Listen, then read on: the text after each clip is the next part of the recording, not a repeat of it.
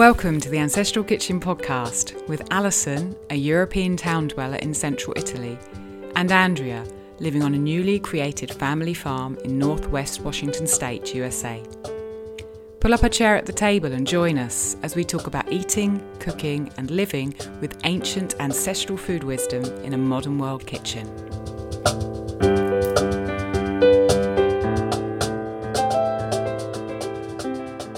Well, good morning, Alison. Good afternoon, Andrea. How are you doing? I'm good. I'm super stoked to be talking to you. Yeah. It's so funny when for anybody listening, Alison and I get on, Zoom so we can chat for a minute before we start recording. And I always wish that we had hit record right when we got on because there's always something good that happens. So I'm just excited that we hit record right away. We're not going to miss any of our fun catch-up conversation. This will be good. So welcome, everybody. And I want to say a huge welcome to our newest Patreon member, which is Ellie. All of you know Ellie already from Ellie's amazing interview she did with us all about sourdough. So she has an incredible YouTube channel called Ellie's Everyday, and she teaches how to do sourdough and soap making. And I don't know if you guys have already gotten a chance to check it out, but if you didn't, I'll definitely link it in the show notes, and I definitely think you will love it because Alison, do you feel the same that Ellie just breaks things down to their really simplest components? She's got such makes clarity. It approachable for everyone. She's got such clarity, and she's not into fussing and having everything perfect. She's about actually making it real so you can do it every day, and that is the most important thing. And they say that's the sign of a good leader is somebody who can take the complicated and make it simple. I always have my eye out for people who are capable of doing that because it is a gift.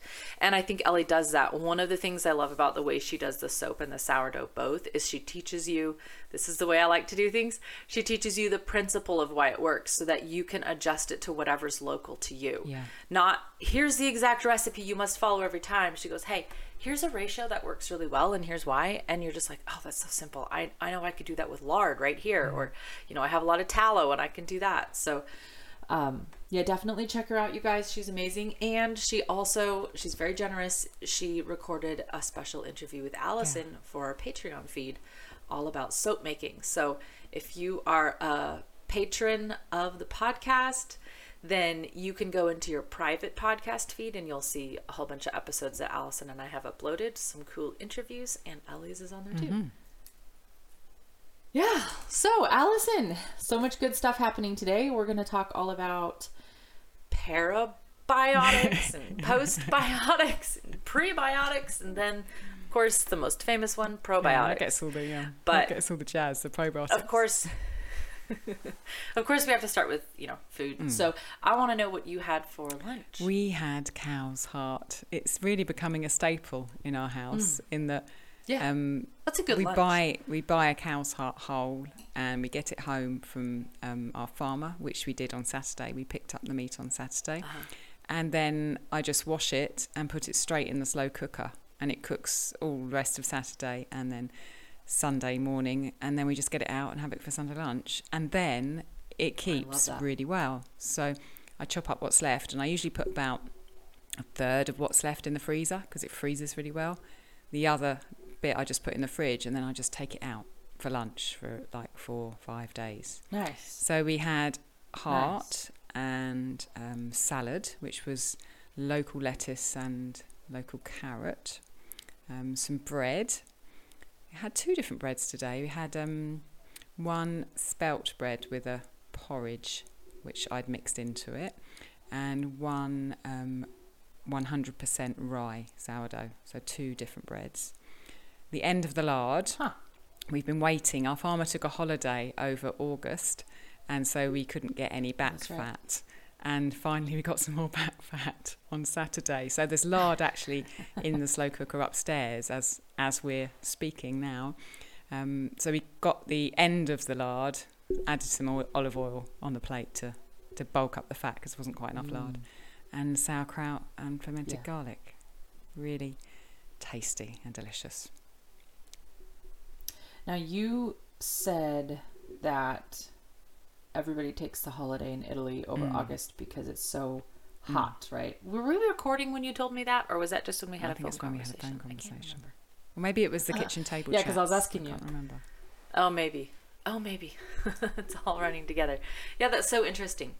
Okay, I have a kind of funny question that isn't what did you just eat, but it's actually before we got on this morning when I was messaging you and you said, the boys are going to make dinner while we're recording. What are they making? I'm kind of curious. Yeah, so I try to make it easy for them. Whenever I ask Rob to do supper, it's usually supper he does, because generally, I mean, he works at home. So usually he works in the morning and I'm with Gabriel and I'm preparing dinner as part of that.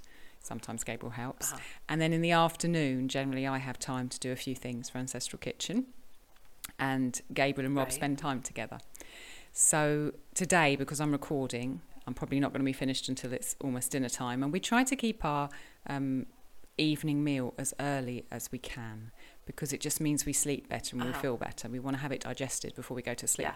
So there's a lectin-free sourdough, millet and sorghum bread that I cooked yesterday upstairs, which Rob needs to chop. And we've got some beans. He's going to chop? Well, slice, you know. It's quite hard. Oh, okay. It's quite hard. So my fans, I say chop. On a good day, it's slice. And, all right. Then, we've got some split peas, which were cooked in heart stock, which was in the freezer. So Rob's going to have those. I fancy an egg tonight. And Gabriel, we've started to try him on beans, but we've stepped back a bit from that because it didn't go particularly well. So there's some leftover heart for him tonight as well. And then we've got some cabbage with it. So that's tonight, after I finish talking with you. That sounds so good. It's lovely. I really enjoy it. That sounds very satisfying and just filling. Yeah. And peas is that's a really British thing, isn't it? I think there's a traditional dish called peas pudding in Britain, which which was made with green split peas like that. I don't think anyone makes it much these days. Please, if you're British and you make it, please prove me wrong. But there are a lot of split peas grown, I can't even say the word, split peas grown in Italy. And we like to try and get as local pulses as we can. And also the split peas that we buy don't have the shells on. So a lot of the other pulses that are sold here aren't shelled. And generally it's harder to digest the outside. So we tend to buy split peas and lentils, red lentils that have been deshelled and use those. Takes a lot longer processing to get all that. I did it once. Fiber I did chickpeas once. I followed the instructions in Nourishing Traditions to take the husks off chickpeas once, and I'll never do it again. It was banging it on the table with things, tedious. And it was awful. So I just tried to find. You know, I did. I feel like we talked about the Instant Pot before. I always said I have one and I used it at the other house, but I don't use it so much out here just because of the power.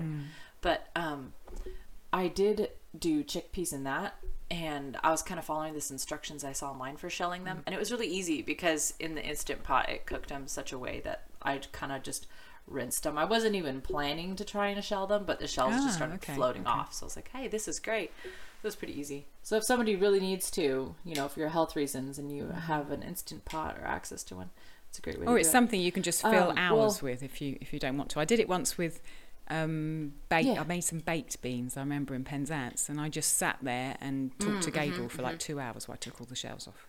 Yeah. Well, that's kind of the times I've ended up shelling my beans like that, or whatever that's called, is when I've sort of just needed like a tedious, quiet action to do. And it's actually very calming. Yeah, exactly. It's meditative. So if you have a kid that enjoys sort of sensory play, just have them play with the beans long enough and they'll separate all of them. I agree. What did you have for breakfast? I had breakfast this morning. Right. Yeah, actually, I made Gary's breakfast first. So we had similar, but slightly different because we have slightly different preferences. So I made him pancakes and then I rolled them with peach butter. From some of the peaches we did this summer. And then I cooked some of the salt sausage, which is, if anybody listened to the Farmstead Meatsmith podcast, they have their sausage episodes are really, really good. And they talk about processing sausage, and I followed their recipe, if you will, their measurements for weight by weight for making salt sausage. And we ground in all the organs, and we actually ground in the organs of other people's pigs too, because when our friends butchered, nobody else wanted the organs, so we got all of them, which is awesome. So we ground in organs and kidneys and kidneys and hearts and livers. So it's sausage and back fat, and all the organs, and then salt. That's it. So good. And then I made him a couple of fried eggs, and he just drinks black coffee. And then for myself, I made I had some of the leftover coffee, and I put in just raw cream. That's another handy tool I was thinking of, Allison, was I have, because we just posted the tools episode live. Thank you, Colleen, for making the show notes on that. And I don't remember if I said this or not, but I have some really small ladles that are awesome. They fit into the wide mouth jars, and so I can ladle out cream, and it works so well. Like, we separate it so well. I'd like that, because I have to tip my jars in order to get something out. Exactly. Because a spoon just comes out with nothing if you don't tip it. Yeah, that's exactly. They're just like a ladle that, I don't know how to explain it other than the handle goes straight down. You know what I mean? Imagine. Like, it's not really tilted. I was going to say I used to use a turkey baster, but then my turkey baster broke. So I didn't have a turkey baster anymore, and I haven't replaced it. So then I've just turned to using the ladle. Nice. And you can use the ladle to baste the turkey too. So it kind of works. And it's easier and faster. And then I didn't make sausage for myself. I made bacon. And this was not our own bacon, because we've either reached the end of it or I can't find the last package of it, one or the other. So this was a store-bought package of bacon. And some eggs, and then some of the same pancakes, which are just like a overnight soak buttermilk. And did you add anything else apart from the flour and the buttermilk to the pancakes? I put butter on them. Okay. I think I've always been a person who likes my pancakes very sweet, like with syrup. And I don't know if you've been getting in my head, Allison, but I've been starting to like them more savory. Okay. Yeah, so I think you're kind of starting to infect me from across the ocean a little bit. And so I did put a little bit of syrup on one of them, but I've just been kind of wanting them salty and savory. So literally just butter and salt you've been putting on them? Just salted butter. Salted butter. I don't have to put salt. Yeah, of course, we don't have that here in Italy. Yeah. So the pancake was just flour and that. buttermilk, and then you're topping it after you fried it with butter, salted butter. It's got eggs. Oh, it's got eggs in it as well. See, because our pancakes don't. I just make one with flour and liquid. Yeah, that's why I ferment it in the fridge for that makes sense. Well, it usually goes in there for like 2 days, so. Makes sense. It sounds lovely. Really delicious. Yeah. And I don't know why I didn't add any sourdough starter to it. Now that I'm thinking about it, I should have added before I started making sourdough, there was a time before I made sourdough, and I used to ferment breads. I used to ferment breads all the time and ferment pancakes all the time before I even started making sourdough, before I had a starter in the house.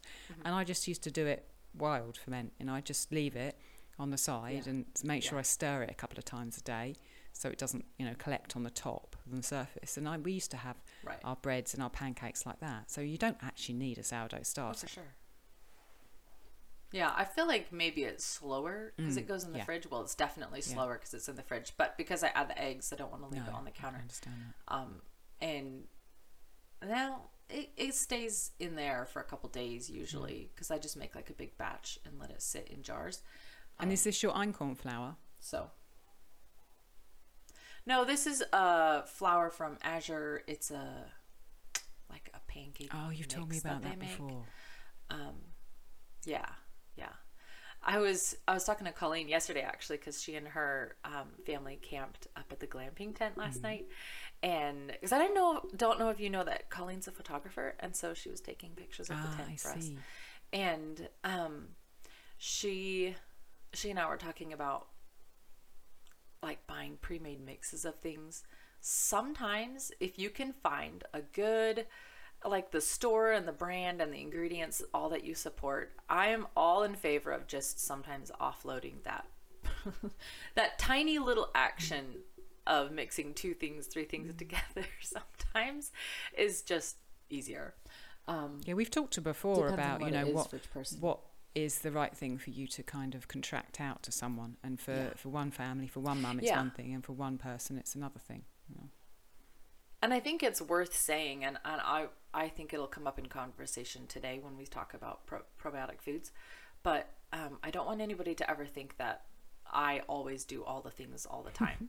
There's different seasons where I have to offload certain projects. Like kombucha. Hello. I love making kombucha. We did a whole episode about it.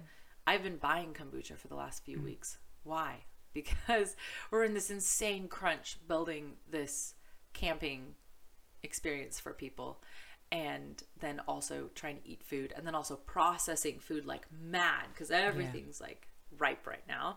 And so there's just a few things that had to be outsourced, and there's times and seasons for that. So sometimes somebody will say something to me like, oh yeah, sorry, I bought my kefir at the store, and I'm like, I'm not judging you, like, far be it from me, who knows when I'm gonna have to buy something from the store. Like, I don't want anybody to feel like they have to justify themselves to me or explain why they did something. And also, I'd much prefer someone bought their kefir at a store rather than buy a packet of frozen chips at a store.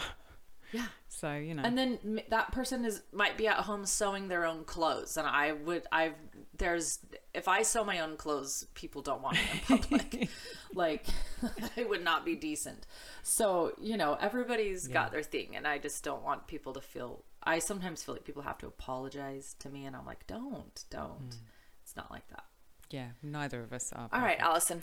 So, yes, today. Let's talk about this. So, today's topic is pre, pro, parapro and postbiotics, which is quite a mouthful. I had to say that quite slowly.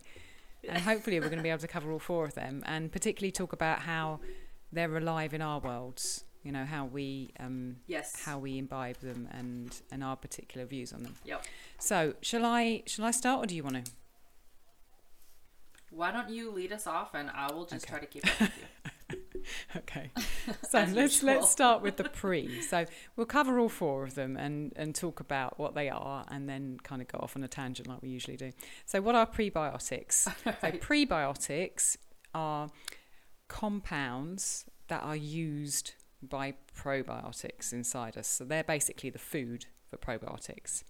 And when these probiotics eat the prebiotics or process the prebiotics inside of us, the gut, fatty acids are released into the body, and the body can use them, you know, not just in the gut, in all the organs of the body and other parts of the body.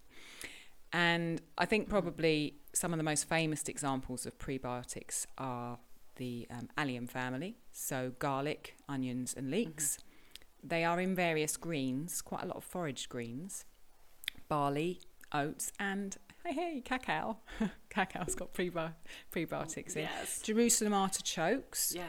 And then pulses are a particular type of prebiotics in that they're called resistant starch. And I remember when I first learnt about resistant starches, learning about how, you know, you could leave rice in the fridge and it cooled down, and if you ate it cool, then it became a resistant starch. And resistant starch basically just means the starch is resistant to digestion, and that starch will pass through into your lower intestine undigested, so that the good bacteria that live down there specifically can feed on them. So regarding kind of, I think with prebiotics, if you eat a wide variety of foods, then you're going to get a lot of prebiotics in your diet. Personally, we eat garlic and onions almost every day in this house, so we get a lot from garlic and onions. We eat greens, we have cacao, we have oats, we have barley, we have pulses sometimes. So I think as long as you're eating from a wide variety of food groups, including the alliums, then you're going to get a fair lot of prebiotics in your diet. Would you be in agreement with that, Andrea?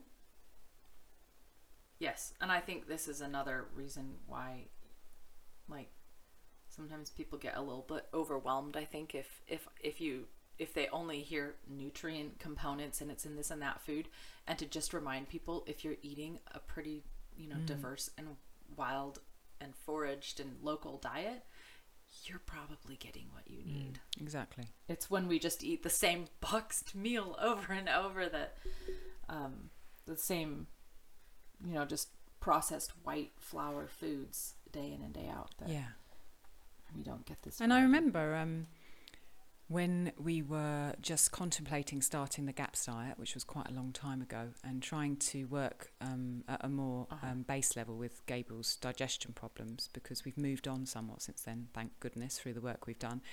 I remember reading and researching the FODMAPs diet, and it's a kind of clear example of prebiotics, because in FODMAPs you can't eat a lot of those products, so you don't eat onions and you don't eat leeks.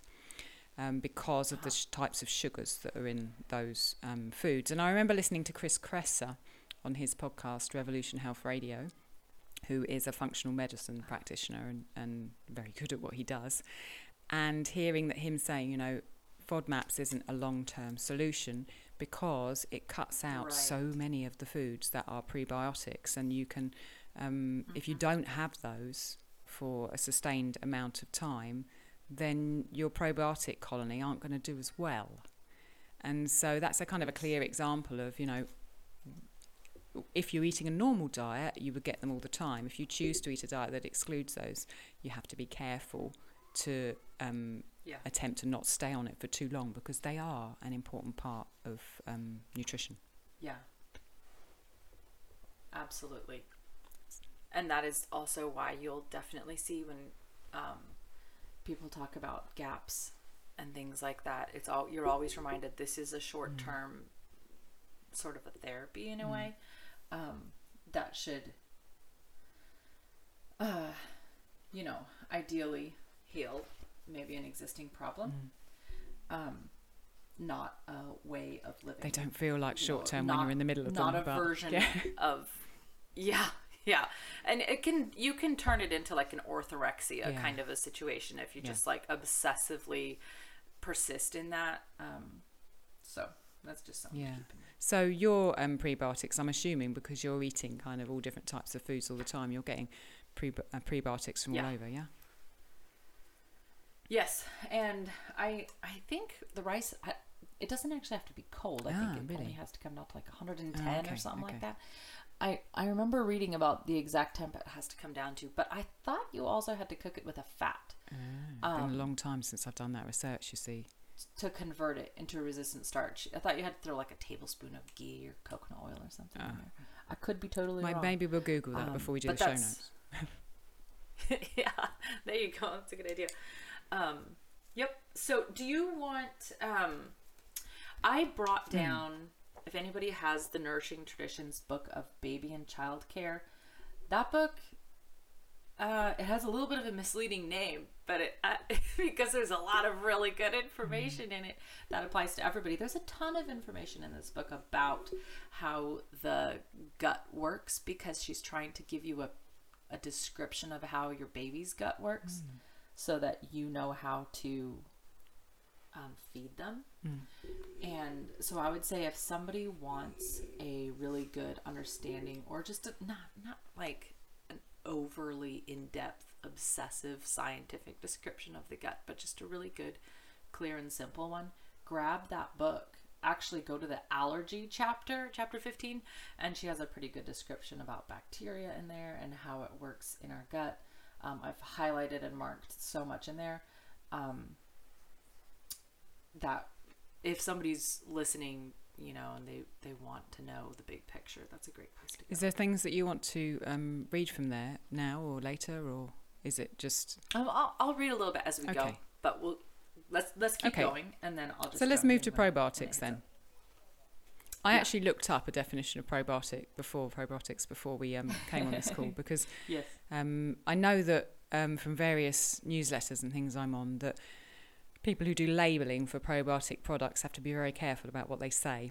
And the definition that I came up with was live microorganisms which, when administered in adequate amounts, confer a health benefit on the host.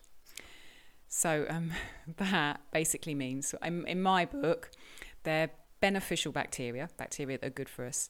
And the way I see them is they're produced outside of us through a process, fermentation, and then they go to work inside us, or they help other bacteria go to work inside our intestines. And they don't necessarily stay in there. We can build colonies of them, but a lot of them just pass through. And when we imbibe beneficial bacteria, probiotics, they enhance our digestion. The foods are already easy to digest because of the action of the probiotic when it's been fermenting. But it gives us the bacteria that we need to help our digestion. And the fermentation also increases vitamins in the product that we're eating as well. So it's kind of like a triple whammy there. I mean, there are tons of foods and drinks with probiotics, and I think most of the people who are listening to this probably have, at least 3 or 4 of them, or 1 or 2 of them in their daily life. I did make a list of the ones that I can think of and the ones that we use in this house. So I'll just roll through that if you like. Yeah. Okay. So we got kefir, kefir, and water and milk kefir. And I know from researching that there is really quite a big difference between the yeasts and bacteria in water kefir and the yeasts and bacteria in milk kefir, in that milk kefir has many more yeasts and bacteria in it than water kefir. Not to say that water kefir isn't brilliant for you, because it is, but milk kefir is a lot stronger. Right. There's yogurt, which is, again, in probiotic terms, not as strong as dairy milk kefir. Sauerkraut, and I remember reading on that one, actually not long ago, a few months ago, that your sauerkraut doesn't have to be old to have more probiotics in it. So you don't have to necessarily think, if I leave it for a year, it's going to age and it's going to have 1 trillion billion probiotics in it. It doesn't necessarily work like that. You can leave it and it will change, but you don't have to be eating sauerkraut that you made a year ago. It doesn't matter if you made it, a few weeks ago. You're still going to have a good colony of probiotics in it. There's other veg ferments, there's carrot and ginger, kimchi, all the other veg ferments. There's whey, and then ginger beer, which I've been making recently. Kvass, which there's a beet kvass, and there's also the bread kvass, the 2 different traditions. And then from my perspective, we make Boza, the millet probiotic drink that comes from Turkey originally. And I make my oat fermentation, suans and swats, which anyone who follows my Instagram has seen. That's full of probiotics.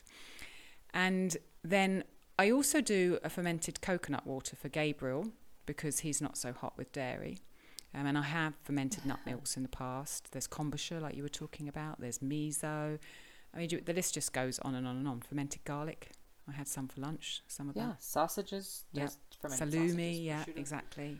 And prosciutto, lots of... Gravlax. Yeah, exactly. It just goes on and on and on. Yeah. Sour cream. Yeah, it's amazing how many... Actually, I'm going to read the what is a lacto-fermented food out of this book, because that will give people a good idea. Because this is actually a question... I had some amazing gals over the other day, and they're in a recovery program, and they said, wait, can we have fermented foods? Is this alcoholic? And I said, you know what? That's such a good question to ask, because all we hear is, people fermenting, alcohol. So lacto-fermentation, this is directly from the Nourishing Traditions book of baby and child care. It's on page 26 in chapter 1, Preparing for Your Baby. I mean, this book is so comprehensive, it's crazy. But lacto-fermentation is a process that preserves foods, including vegetables, fruits, milk, meat, and fish.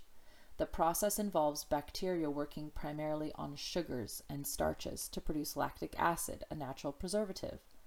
Alcoholic fermentation involves yeast working on sugars to produce alcohol, which is also a preservative. So it's worth noting here, this is not in the book, I'm just saying this, it's worth noting here that they're both called fermentation. Lacto-fermentation, I think Sandor says this in The Art of Fermentation, is not microbiologically actually technically fermentation. It is different than an ethanol or alcoholic ferment. Okay, back to the book. Lacto-fermented foods are rich in enzymes, lactic acid, and good bacteria, which together help digestion. And now this is what you were saying earlier, Allison. Good bacteria in the gut are critical to good health. They keep potentially harmful microorganisms like Candida in balance. They keep parasites at bay. They strengthen immune systems. They produce more important nutrients. They even produce feel-good chemicals. They coat the intestinal tract with a biofilm that serves as our first line of defense against environmental toxins. The lining on your gut can latch onto mercury and dioxins and take them out of the body. And they provide an important component of our immune system. So then she lists a couple of the most familiar lacto-fermented foods: raw sauerkraut, which also I should say for anybody listening who's new to the universe of lacto-fermented foods, the jars of vinegar fermented or vinegar pickled sauerkraut, canned jars on the shelf at the store, are not raw active sauerkraut. You'd have to go to the refrigerated section if you're buying them, or just make some at home because it's so easy. Okay, other plant foods can be preserved in this way: cucumbers, carrots, beets, turnips, onions, herbs, fruits. And then buttermilk, yogurt, and kefir are lacto-fermented. They can be made at home with raw milk. They're even better for you when they're made at home, which is awesome. And then other lacto-fermented foods include some traditional salamis and gravlax. And then, of course, there's many fermented beverages that are not alcoholic. So actually, if somebody is in recovery and they still want to have a nice, maybe a effervescent drink, or just something, it's enjoyable to just have something to sip on, or make something fun at parties. You can make beautiful bottled lacto-fermented drinks that are not alcoholic. So that root beer that you nudged me to make, that was in my Instagram feed the other week, I looked in Nourishing Traditions and kind of read about that, but I put whey cubes in it, and that obviously starts it as a lacto-ferment. And I did read that Sally had written in there, this means that you're going to end up with a fermentation that's not as alcoholic. So the root beer that I made would have been different that way than if I'd made a root beer without putting a whey ice cube in it and let the yeasts come into more of their kind of... you could let the... I think you could do a ferment with just like sugar and... I did that with my strawberry wine. So my strawberry wine would have been more alcoholic than the root beer I made, because I let the sugar just do its work with the yeast on the skins of the strawberry for the strawberry wine. But the root beer actually added whey. So that sugar ferment that you just referred to, that's the ethanol, our alcoholic ferment. And then when you put the whey in, the whey is the lactic acid, and that will dominate and that will ferment rather than just your fruit. That's a great distinction to make. Okay, carry on. So give us an example of like a day in the life of probiotics for you. Explain to us how you'd eat them during the day. Oh, okay. Well, it was actually funny when I made my breakfast this morning. After I ate it, I thought, ooh, there's nothing fermented on this. And it was funny because we're going to talk about this today. But usually we try to throw something fermented into every meal, and that's pretty easy to do if you just have it on hand and you don't make it an overwhelming ordeal. Sally Fallon does give some ideas in the Nourishing Traditions book for children, ways to work it into your everyday life. But you can, like if I just had put a tablespoon of yogurt on top of my pancakes, that would have been sufficient. It doesn't have to be, like we have this idea in our head that you need to eat a bowl of yogurt or something, but yogurt is traditionally a dip or like a topping. It's not like its own meal. So I could have put some yogurt on, or maybe just drank a little bit of kefir, just a shot of kefir or kombucha with the breakfast. That would have been fine. Or water kefir. For lunch, oh my goodness. So one of our glampers who came out brought me a jar of curtido. So that's like a spicy kind of South American version of, I don't know where it originated exactly, but it's like a spicier version of sauerkraut. And so I don't care what I'm eating for lunch, just a pile of that can go on top. It's so good. And she shredded everything so finely and like perfectly. I'm like, this is so good. And I feel like a lot of our beverages are fermented. So I guess if you just have a beverage. And then with dinner, I'll either like mix sauerkraut in. If your soup is not blazing hot, you can stir in some of the sauerkraut juice. And then your kids aren't like if your kids are like mine and they won't just eat a bowl of, like a spoonful of sauerkraut, then well, Jacob will, but the girls won't. Just mix it in. No, nobody needs to know. Yeah, I guess that's some ways we get it in over the course of a day. I think that the drinks are quite important this side as well. I mean, Gabriel generally has a drink that's been fermented when he wakes up. That's when he comes up after the night. And then he has water kefir in the morning and water kefir in the afternoon to kind of punctuate the meals. And yeah, you guys go through a lot of water. I do, yeah. And then we have sauerkraut at every meal, and we have fermented garlic at lunch as well. It's interesting, and perhaps we can move on to the next thing that I had written down on my list, which is I can't eat a great deal of probiotics, and I know I'm not the only one, and I thought it would be interesting to kind of share where I'm at with that whilst we're talking about probiotics, because ideally, I'd have milk kefir for breakfast. I'd have water kefir. I'd have my ginger beer. I'd have some boza. I'd have sauerkraut. I'd be making lots of other ferments. But I can't because probiotics stop me sleeping. And it's something that Probiotics what? They stop me sleeping if I have too many probiotics. Oh, okay. So it took me about 3 years to come to that conclusion, because for a long time, I wasn't consistent in my application of probiotics. So I would go, we'd get goat's milk suddenly, and I'd make a load of goat milk kefir, and then I'd drink it. And it takes usually about 10 days to show up. So if I drink goat's milk kefir, a glass of goat's milk kefir every day for 10 days, by the time you get to the end of the 10 days, I cannot sleep. I go to sleep all right, but I wake up in the night and I can't go back to sleep, like for the rest of the night. So I end up with just having 4 hours sleep. And that went back and forward for about 3 years, with me just being in denial. No, I want to have my probiotics. This is what I do. And it's that lag that probably made it hard to figure out. And so what I did about 5 years ago, I was like, right, I've had enough of this. I've got I want to build up my the diversity of flora in my gut. And in order for me to be able to do this properly, I'm going to have to do it stupidly slowly. So I started with 0.5 gram of sauerkraut a day, and I got my little scales out and I measured it, and I kept on that for about 3 weeks, and then I went up to 1 gram, and slowly for the last 5 years, every single day I have measured how much sauerkraut I have, and I have measured how much water kefir or whatever the equivalent drink is.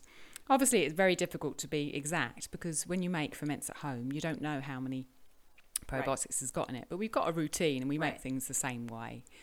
So at the moment, I have 24 grams of sauerkraut a day, and 1.5 grams of fermented garlic a day, and 2 espresso shots of water kefir or ginger beer a day. I've got a little espresso cup that I measure it in. And I have to stick to that, because many times I've broken it, and I end up a wreck because I'm not sleeping. And it's been such a long journey, 5 years, to get to this point. Yeah. And it's really good, I think, for us all to hear that, not only because of just being inspired by the diligence it takes to figure out what's causing the issues in our life, and how interesting that it can be food, even when it's good food, but also there's just this idea that, like, you'll say, making milk kefir, and people go, we have 4 kids, we couldn't afford to do that. It's like, how much do you think you need? Like, you don't really need that much. With a whole family, over the course of a day, you could be using less than 1 cup a day, and everybody's getting a sufficient dose. And you could be using less than 1 cup of sauerkraut per day, and everybody's got enough. And you could use less than 1 cup of kombucha per day. Everybody just needs an ounce, maybe 2 ounces. And that's just, I don't know, that it's maybe because stores sell like bottles of the size that you would drink, that people think, oh, we all need one of those every day. Like, you don't really. It's quite a lot, actually.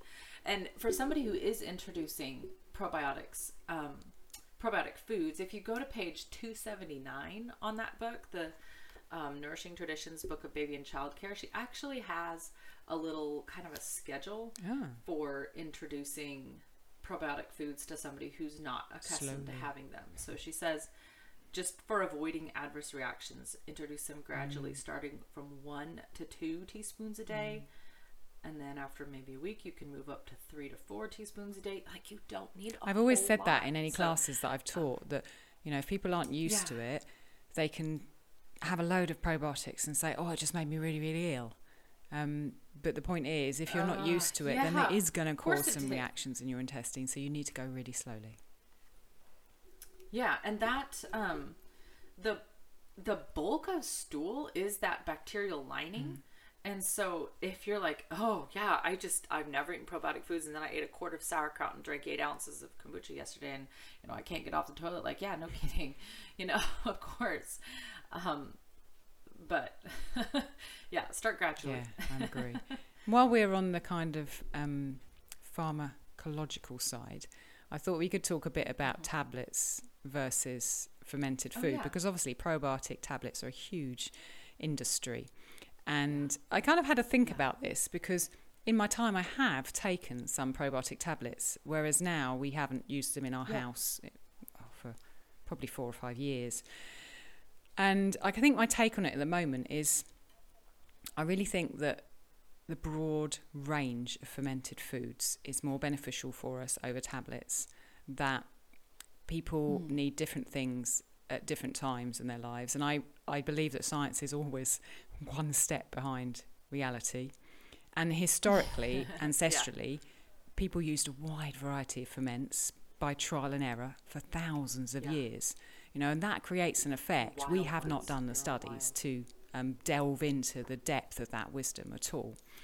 You know, if you've had a test, a stool test, and you've identified one bacteria that's deficient, there might be a case there, I think, for taking a particular strain in a tablet.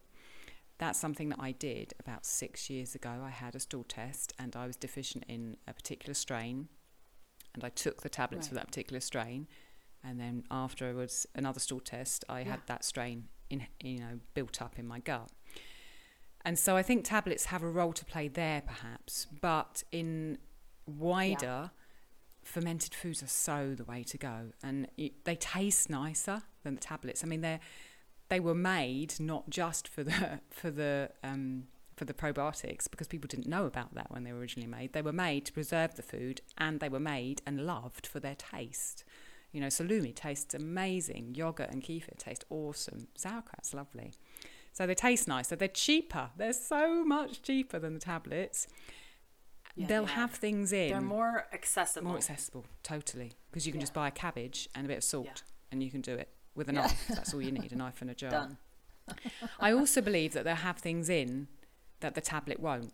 Because when we extract things from plants or foodstuffs and we synthesize them in a lab and separate them, we are taking them out of the environment they were created in. And so I believe that, you know, having sauerkraut there will be things in that sauerkraut that the tablets won't have. And we get all the benefits from the sauerkraut. Like I said earlier, you know, that there's more vitamins released because of fermentation. There's the fact that we're eating super digestible food rather than something else that's not digestible. So that saves our digestive energy. And I think for me personally, fermentation is a creative act. And I really think with our health, science is no substitute for intuition and creativity. And fermented foods are a way that we can express that, rather than putting our science head on and going and looking for a problem and then finding a, in quotes, cure for it with a tablet. Yeah. That's my kind of 2 cents worth on tablets versus fermented foods. Do you have anything that differs from me, Andrew, or anything that you want to put across? Well, no, I don't think I have anything that differs. I might add to it, and I definitely agree. I agree with you that I think there is times when, I mean, if you are not eating probiotic foods and your kids are not eating probiotic foods, get started on something. Like, you know what? If that's the thing that is going to get your foot in the door with probiotics, you know what I mean? Like, there's a reason why, like you're saying, they're so popular right now, is because people are suddenly realizing that we're going almost a generation and a half now without probiotic foods, fermented foods at all of our meals. And we're paying the price for it because you inherit your mother's biome and people are literally being born into the world with deficient beneficial bacteria and gut flora. And it's a lot. I don't really know that we can ever replace what is lost by not having that beneficial biome at birth and having breast milk and letting the cord blood, completely pump back into the baby instead of cutting the cord right away. I don't know that we can replace that, but we have to do what we can to fill in the gaps. And I would say a lot of the people I see, just the standard diet does not, a bagel for breakfast with coffee, which, hey, there's nothing intrinsically wrong with that. But if that's it, if that's where it's stopping, then there's no probiotics. And then, I don't know, some kind of a Caesar salad for lunch, and then processed food for dinner, and then like ice cream for dessert. Where's the probiotics coming in? So do not hesitate to start with tablets if that's where you need to start. And if you have a long way to go with healing your gut, do not hesitate to continue with them if you need to do that. And I agree with you, Allison, also that there's some specific strains that can be hard to get. And if you can take those specific ones and then keep feeding your gut bacteria, because something that I don't know is necessarily imparted to us necessarily by this science god that everybody always refers to, is that the foods we eat can actually destroy our beneficial gut bacteria and have it struggle to survive. And Sally Fallon makes the analogy of your bacterial lining and those villi, those little hair-like, strands that line the inside of our gastrointestinal tract. She compares this to grass and your gut flora. So the villi, she says, is like the soil and the gut flora is like the grass. And when it's really healthy with a thick grassy layer, we know everything is working well. And then when the grassy layer is disturbed, which can happen with, unhealthy food, never feeding the gut bacteria, taking antibiotics, there's all kinds of injectable therapies that can harm our gut lining, then we have problems, cracks. She compares it to soil erosion and cracks in the soil. And what we need to do is start to rebuild that. And it does take time. And I think it does hinge on food. Like it can hinge entirely on food. But you do need to start where you're at, and you need to get what you can get your hands on. I totally agree. And I think I'd like to second the fact that from my experience, it takes time. Yeah. I was... Yes, it can take a long I years. inherited my mother's biome, like, yes, like all of us did. But then I wasn't breastfed, and I was overweight as a child, and I had many, many courses of antibiotics, many. And I had a sugar addiction. Yeah. And, to the point where I can't eat sugar now. And it has taken me such a long time to get to the point where I am now. And it has required... the weighing out of the sauerkraut, and I'm nowhere near done yet. You know, I'm going to be doing this for the rest of my life, and I love it, and it's what I do. It's what we do as a family. But I think when we have been brought up in the culture that we have, where antibiotics often, unless our parents have protected us, have been used routinely on us, we need to be patient and understand that it's a work of a lifetime to try, even, I don't know whether we can, like you said, to restore completely, but to try to culture what's inside of us to be more beneficial to us. It's long work, but... And it's a hard thing to say that, that I say that I don't know that we can really replace it, but because it's such a sensitive and emotional topic, people sometimes even get angry about that. But if we want to just return to our idol of science and just say, well, just look objectively, there's just the way kind of our bodies were meant to be. And if we disrupt that with our, our better knowing, and taking nutrients apart and trying to break them down and put them back together into what we think is the perfect thing, and without realizing what we're missing, I just don't know that we can fix that. And like you said, unless a parent protects you from it. I know people whose kids take antibiotics literally every year. Yeah, I mean, I had them every year when I was a kid, more than every year.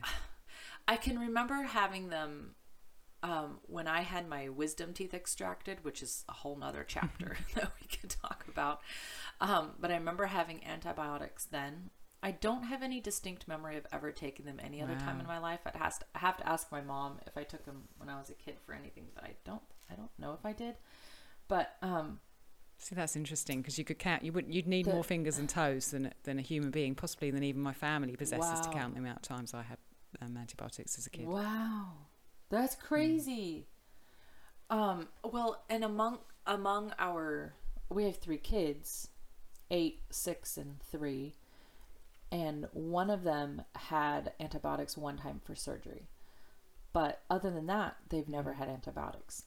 And what's interesting is, so one of them, they had the antibiotics when they're about 2. And I couldn't figure out, it was 2 years later, and Gary and I kept commenting, this one child, for some reason, seems to be really vulnerable to, like, the sniffles. And how strange. And this one child also had this like attraction to sugar that the other kids, I mean, every kid likes sweetness, but just more so than the others. And then if the kids were all to get a sniffles, say, this one kid would have it longer than everybody else. And I was like, I can't figure it out. And so I started trying to piece back together what is different with this child. And I lit upon it. I was like, the only thing they've done different from the siblings is they had 1 round of antibiotics like 2 years ago at that time. And it's been 4 years now, and I feel like we're still trying to replace it and heal it. And I don't think people realize 1 round of antibiotics can take 7 years for your gut to heal. I completely agree with that. And if you're taking them every single year or more, I mean, when Jacob, our oldest, had to have a really, really minor surgery, and the doctor actually gave us the option. He said, you don't really have to do the antibiotics. We can do, other things instead. And so we ended up working with some essential oils and colloidal silver instead of the antibiotics. And when he gave us that option, I was really excited about, that he was, I mean, it was kind of what I would have wanted to do anyways, but I was also glad that he was on board with it. And I remember thinking, if Jacob has this round of antibiotics, I'll be still working to heal his gut by the time he's learning how to drive from this, I just couldn't fathom that. I think it's amazing. It's like, if you need antibiotics, they can save a life. I will never deny that. But I will also say it's like a last ditch. We do not take it seriously enough how severe of an impact that has. I think what I notice from the community around me is a lot of people pay lip service to, antibiotics are only for emergencies, and yet they still take them when it's not an emergency. And that behaviour obviously is not a behaviour that is going to help us with antibiotic resistance in the world. No. The lengths that we will go to avoid it, you have to be quite serious. And it's kind of like we talked about in our last kitchen table chat, where we talked about what do you do when somebody gets sick, and how you were saying that the vigilance that's required and the hands-on kind of care. If you're not doing antibiotics, you're like vigilant and hands-on, I mean, on a 5 to 15 to 30 minute basis. And I just don't know that that's recognized or accepted. I think we've lost the wisdom that was around it to enable people to feel confident to be able to do that, on a basis. And most people have never seen that. They've never observed that in their life. It feels really, when I look back on my childhood and I think about the amount of times I had antibiotics, it just, sometimes my head just kind of droops, because I think about the mountain that I'm climbing now. And I look at Gabriel, he's had antibiotics once. And that was when, he was a 1.5 years old, and he had emergency bowel surgery. And so it saved his life. the surgery, and he had antibiotics Yes. then. But it has been an Yeah, incredible and journey. that's the exact since then scenario. to try to. That's Yeah, the exact scenario. Exactly, he was going to die. Because it was literally like there was no, you're not fixing what was happening there was like mechanical, right? There's no dietary fix for that. It had to be moved. And if you haven't heard that story, Allison shared it in the last Patreon talk, Kitchen Table Chat. It's hard. But I know it's a good story though, and it's a really good example of one of those scenarios. And I think sometimes when people hear you say probiotics, they're like, oh yeah, let me guess, you think doctors are a hoax, and you think antibiotics are dumb. Like, no, it's like, I also believe, all kinds of surgeries can be useful, but do I just do surgery to like look at my liver and see what's going on and then close it back? Like, no, I would never do that. That's unnecessary. Yeah. Can I read something from the from wild fermentation? There you go. I have to take a shot because it's the first time someone said wild fermentation. Oh, yeah. Shots up, bottoms up. It's quite a long bit, No, but I would it's never about say don't read it. microbiodiversity, and I think he says it. Sandra always says everything really well, so I'd like to read it. It's like three and a bit paragraphs. Is that okay? Let's hear. Oh, I thought you said Yeah, okay. I said, is that No, you said, okay? is that I'm okay? waiting Yes. for you to say yes. We're ready. Allison, you know that everybody, and Aaron affirmed it. We all just want to hear you talk. All So right. just I'll carry put on my best voice for it then. Okay. It's in a section called Microbiodiversity and Incorporating the Wild. By eating a variety of live... And where in... Oh, I was going to say where in the book is It's this? on page 10, right at the beginning. Okay. By eating a variety of live fermented foods, you promote microbial diversity in your body. The live bacteria in those ferments, not heated after fermentation, enter our bodies, where some of them survive the stomach and find themselves in our already densely populated intestines. There, they help to digest food and assimilate nutrients, as well as stimulate immune responses. There is no one particular strain that is uniquely beneficial. Rather, the greatest benefit of eating bacteria lies in biodiversity. Few, if any, of the bacteria we eat take up residence in our intestines. But even so, they have elaborate interactions with the bacteria that are there and with our bodily cells in ways that we are just beginning to recognise and that remain little understood. Biodiversity is increasingly recognised as critical to the survival of larger scale ecosystems. Earth and all its inhabitants comprise a single seamless matrix of life, interconnected and interdependent. The frightening repercussions of species extinctions starkly illustrate the impact of the loss of biodiversity all over our planet. The survival of our species depends upon biodiversity. Biodiversity is just as important at the micro level. Call it microbiodiversity. Your body is an ecosystem that can function most effectively when populated by diverse microorganisms. Sure, you can buy probiotic supplements containing specific strains, but by eating traditional fermented foods and beverages, especially those you ferment yourself with wild microorganisms present in your environment, you become connected with the life forces of the world around you. Your environment literally becomes you, as you invite the microbial populations you share the earth with to enter your diet and your intestinal ecology. I think that's wonderful. He says it so well. I love that. Especially when he says, especially that you made yourself. They're the best. Yeah, that's there's so much good information in these books. Are not cookbooks, they're just like life guides. Yeah, they require you to go back and reread sections of them again and again and again, because there's so much wisdom, and every read brings something new. Yeah. Mm-hmm. And every life stage you're in, you hear it differently. Completely. And do you feel like, I remember a lot during the 90s and stuff like that, I feel like a lot of packaging said grandma's cookies or homemade flavor, marketing speak, just like mom's, and now I'm thinking either it's just because I don't like buy much packaged food, but I feel like I don't see that so much anymore. Maybe in the 90s we were still close enough to, everybody, then grandma was still cooking, right? So people knew what that was. And there was still sort of this like ethos of grandma making cookies or whatever. Now grandma's, kids are all out of the house and she can do her own thing and she can go get a new career and finally focus on herself again. And I don't know, it's just like a different, there's she's not teaching, I don't know, in this sort of like mythical character that media has created. You don't see her cooking with the grandkids or kids or whatever. I don't know. Or you just buy a store cookie dough and bake it. Yeah. I don't know. Where this homemade, when you said especially stuff you make at home, I was just like, wait a minute. We just don't value it anymore. It's like it has to be from a store to be legitimate. That's why I love the work that people... And people used to say... Go on. Oh, I was going to say, people used to say, when you made something, or when you bought something from the store that tasted really good, they'd be like, wow, that tastes like homemade. Yeah. Now you make something at home that tastes really good, and they're like, wow, you made that? It tastes like it's from a store. It's so good.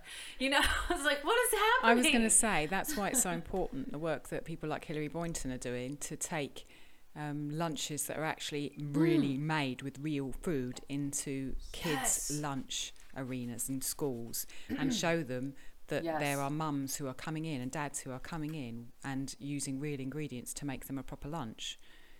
Because if anybody hasn't heard that podcast episode, I'll link it in the show notes, but the Wise Traditions podcast on School of Lunch, so good. She's doing such amazing work to try to reset what the next generation thinks is food. I was going to point people to her, especially if they're introducing probiotic and all, if their gut's in a really bad way.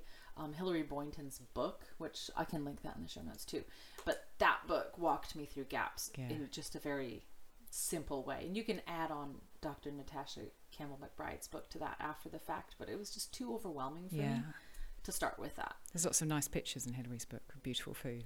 I like that. Oh, I know, the pictures are so good. So shall we move on to our two biotics that are still left? So the last two are kind of, maybe we'll cover them under one heading, and they're things that I didn't know about until about 6 months ago. And the information was kind of nudged into my life by Christopher Shockey, who is the husband of Kirsten Shockey, who some of you might know, who's written a load of books on fermenting, who's absolute fermenting genius. And he sends out a newsletter. And he started talking about paraprobiotics and postbiotics. And I was like, what? What are they? So he sent me off down a bit of a rabbit hole investigating what those two are. And I ended up writing a blog post because I like writing blog posts and they help me get clear. I have to do the research and I have to get clear in order to write it down. So I wanted to share with everyone listening, perhaps who doesn't know what these two things are, what they are, and also link them to pizza at the end, which you'll understand after I've explained them. It all comes back to pizza. So if we think about all traditions that had fermented foods, really all of them have eaten them both live and cooked.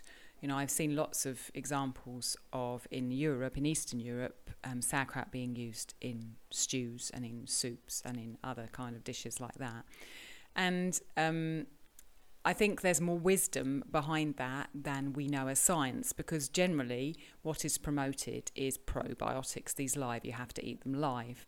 But paraprobiotics and postbiotics are two kind of examples of, that are slightly onto the side. So first of all, paraprobiotics.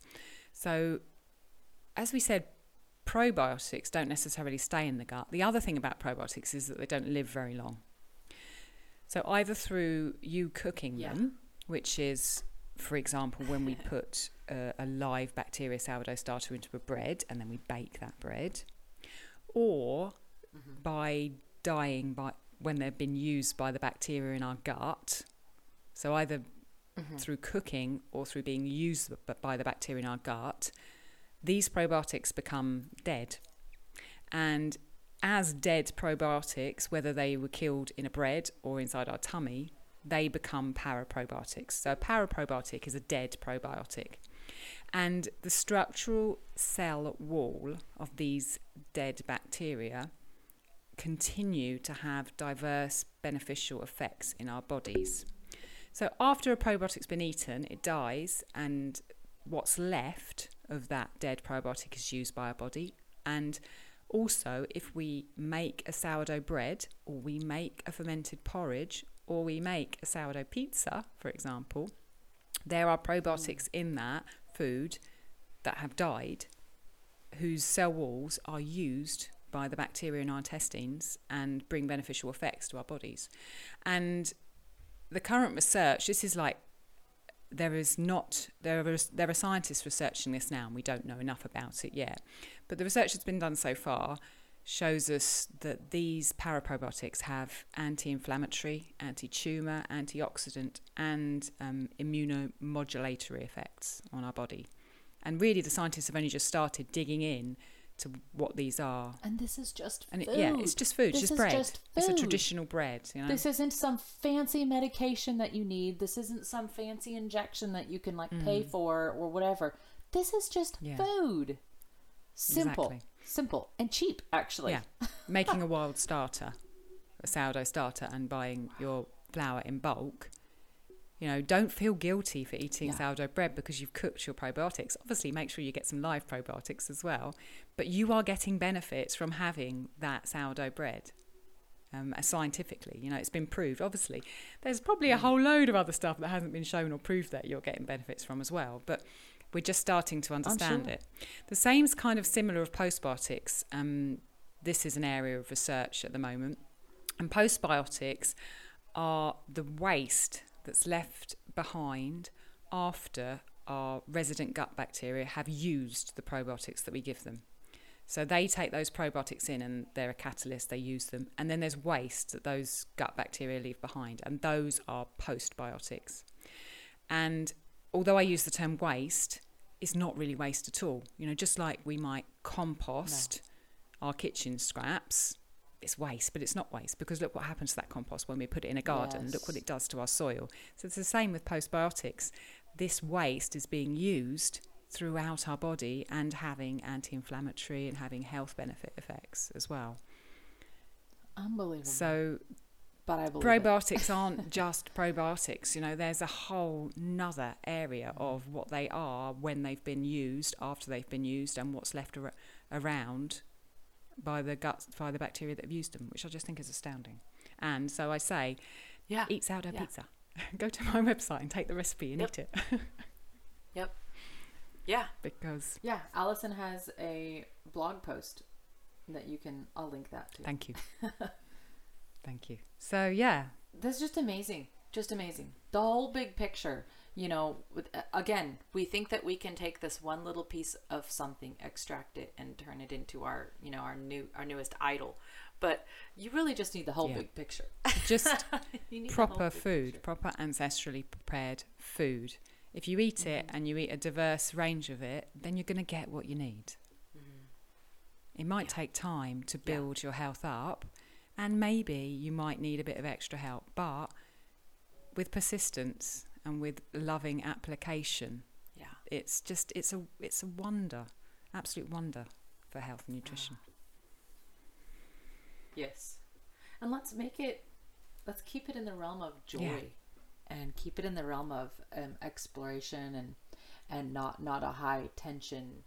You know, I just see so many people getting or saying that they're getting overwhelmed. And it's because there's so many people just pumping information out there and you know, make simple bread, make simple sauerkraut, eat it in small and pleasurable amounts that feels good and satisfying. And unsubscribe from the people who are making you feel overwhelmed. Amen. I'll say it again. Unsubscribe to me if I'm stressing you out. Like, unsubscribe. You don't need to follow my Instagram. But it's simple and joyful. That's how it was originally. You know, people coming together to ferment sauerkraut or to process foods as part of a community, as part of a family. And it's something that is life affirming.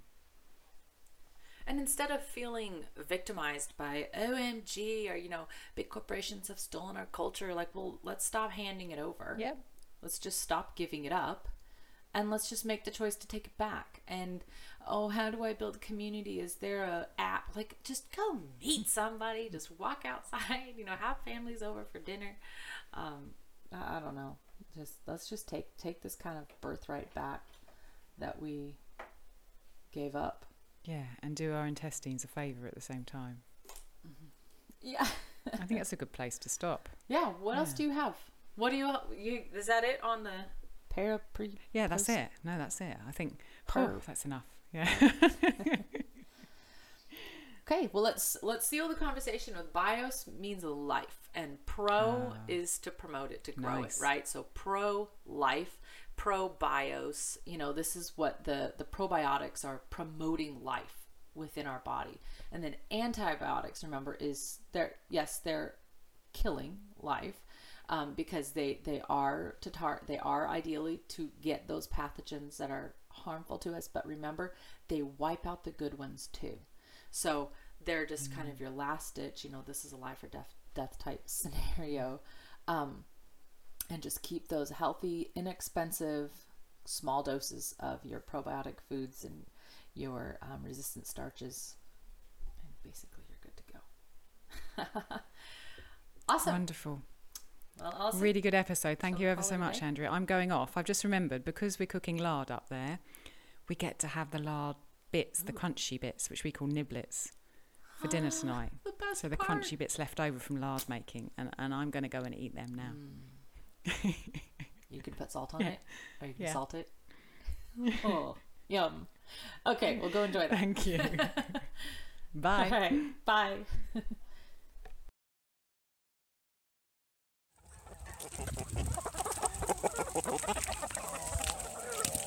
Thank you so much for listening. We'd love to continue the conversation. Come find us on Instagram. Andrea's at Farm and Hearth, and Alison's at ancestral_kitchen. Until next time, we both wish you much fun, exploration and satisfaction in and out of the kitchen.